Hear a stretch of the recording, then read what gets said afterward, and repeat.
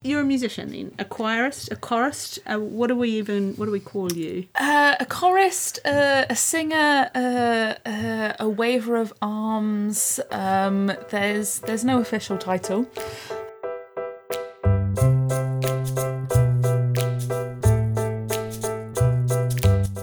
Hello and welcome to Ears Wide Open, a literary podcast that is a project of The Open Book at 201 Ponsonby Road in Auckland. The Open Book is a fantastic secondhand bookshop where you can acquire all of the secondhand books that you might ever need, so you should drop in and visit if you are in Auckland.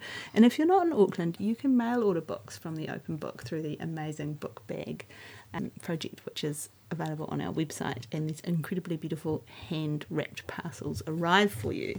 So that is the advertising done, which is extremely important.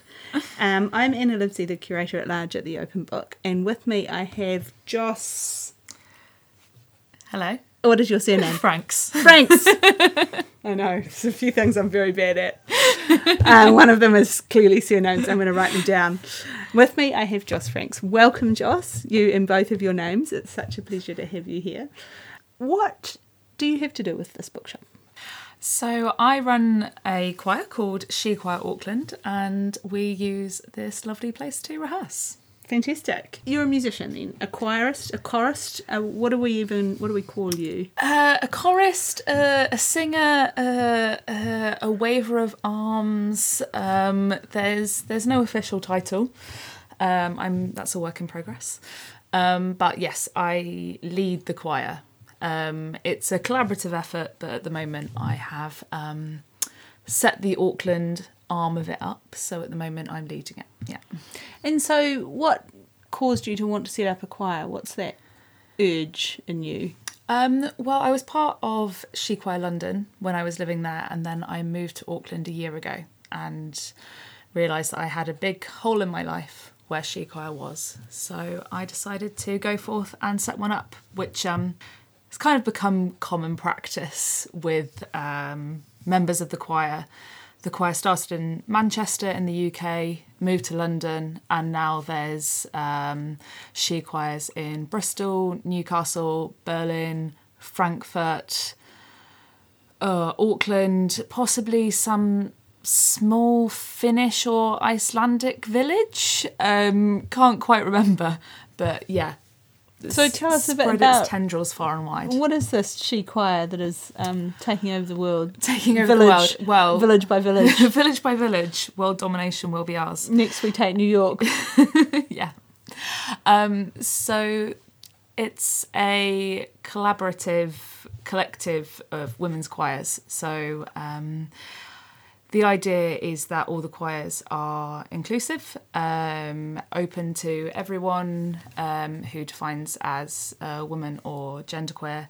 They're all free and non-auditioned, so you don't need any experience. The idea is that anyone can just come along and have a sing and, yeah, have fun. And what's the collaborative bit? Because aren't all choirs collaborative? All choirs are collaborative, but normally you would have a conductor or choir mistress, or as we were talking about at the beginning, a chorister, whichever name you wish to give them. So although I've kind of taken the role of leading the choir at the moment, the idea is that any member of the choir can arrange a song, teach a song, lead a warm-up, organise the concerts or the admin side of things.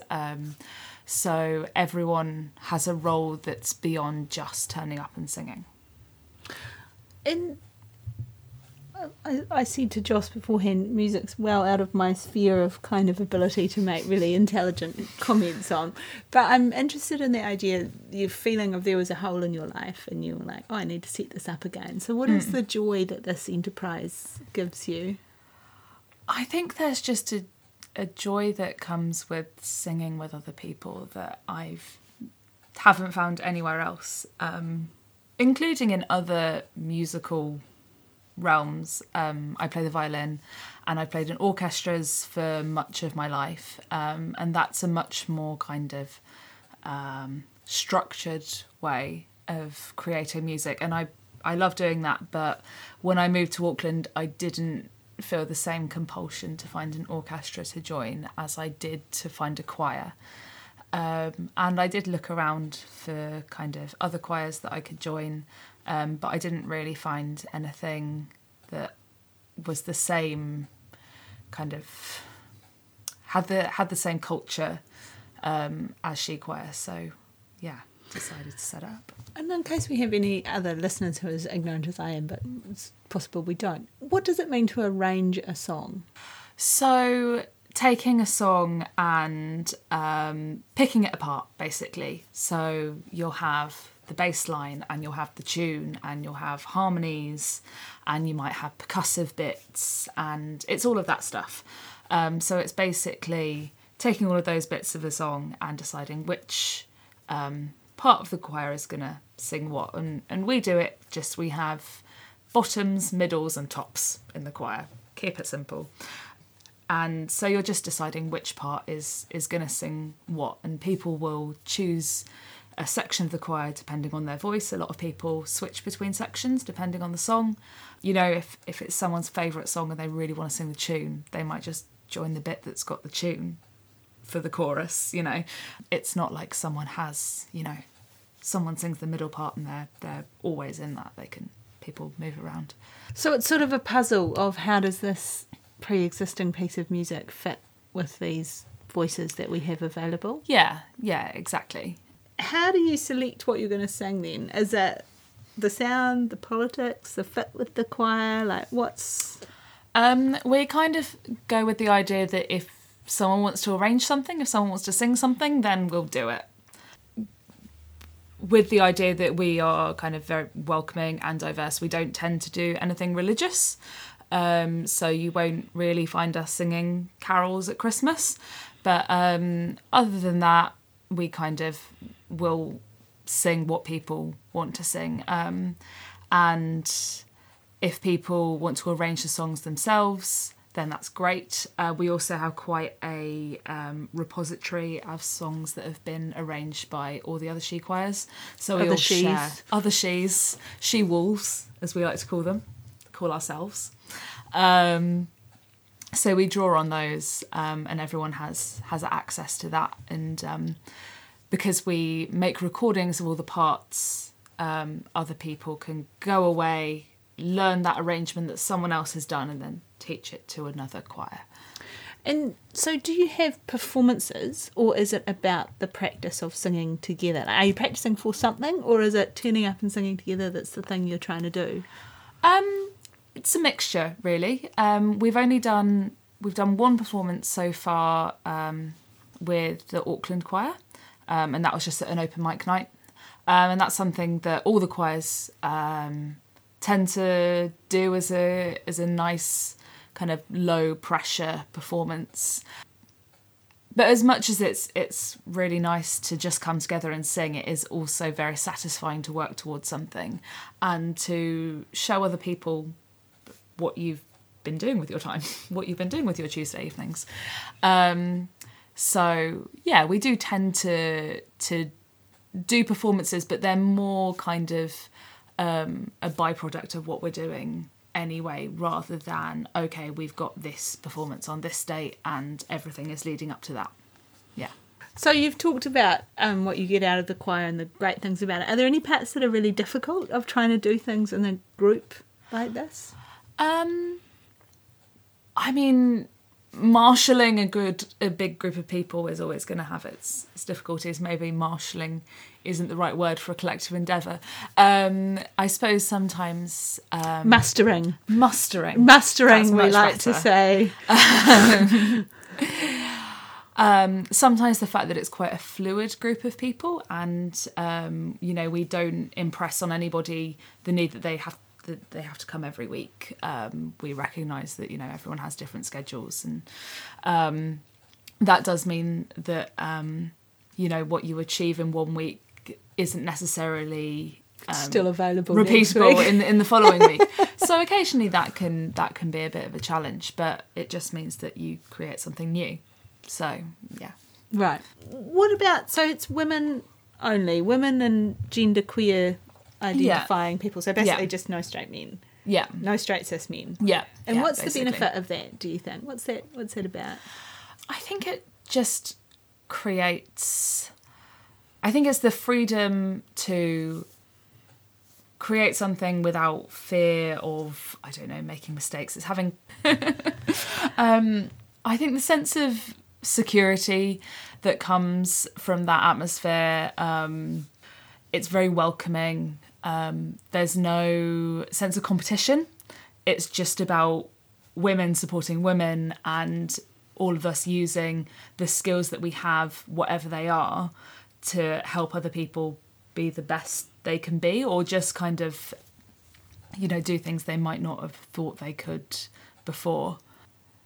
And I think that is quite unique to women-only spaces, kind of people knowing that they'll be heard if they speak up, but also knowing that their voice has value even if they don't, and making space for people who don't necessarily feel comfortable, you know, being the one who shouts the loudest, and still giving them the space to express themselves however they want. So, yeah, I mean, it's an interesting kind of moment that we're in around all of those things as well. And I have noticed that this topic of kind of gender and the politics around it comes up in a lot of the discussions that I've had so far. Even with Tim, who I was talking to before, he had a poem that was basically about trying to be less of an authoritarian person and resile from some of those kind of macho characteristics that he's had. Do you think if you look forward 20 years, imagine yourself, will you still be interested in a female only or a woman only or a non-cis men, however we categorise it, space? I think so. I don't think that the patriarchy is going to change enough in the next 2 decades for there not to be a need for women-only spaces in that time. I think they're a really valuable space for women to grow. It comes back to having that freedom and having the security and confidence to do that. And I don't think, as much as we're making steps at the moment, I don't think the need for that is going to disappear. I'm nodding in agreement. Yes. Yeah. Yeah. So how did you find this bookshop, and what is it like to come and practice here? I actually found it because I was staying with some friends who live around the corner when I first got to New Zealand, and I studied English. I've always been drawn towards bookshops, so I came in and I spied that there was a piano in the front room, and I was kind of I clocked that one for future reference. Yeah. And you know, that was when I first got here, so I wasn't ready to start the choir just then. But you know, a couple of months went past and I was looking for places that we might be able to rehearse, and I remembered the bookshop, so I just dropped an email, not really expecting anything of it, got an immediate response, and then was kind of forced into setting up the choir.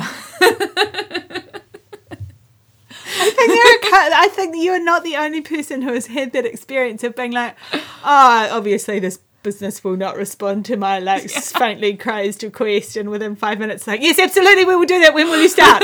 And they go, oh shit. Right, okay. I actually remember being on the bus like, oh okay, well I guess I need to move on to step 2 of this plan then. That's what this is here for, I believe. Getting people to move on to step 2 of their amazing plans to make the world better in whatever way, shape or form that takes. And so what's it like to come here would you like to describe the bookshop a little bit for the listeners? What would you say about the open book? I feel like it might have actually been set up with a choir in mind. I mean, that might not have been the initial reasoning behind the bookshop, but given it's got a piano in one of the rooms, another room where we can kind of all stand in a circle and kind of face each other singing, because that's what we like to do, a garden where we can rehearse in summer, and a bar across the road that now gives us locals discount. I think it might have just been made for us. I'm not sure. It was. I think we can say that definitely. It was made for you, and you were made for it to bring it live on Tuesday evening.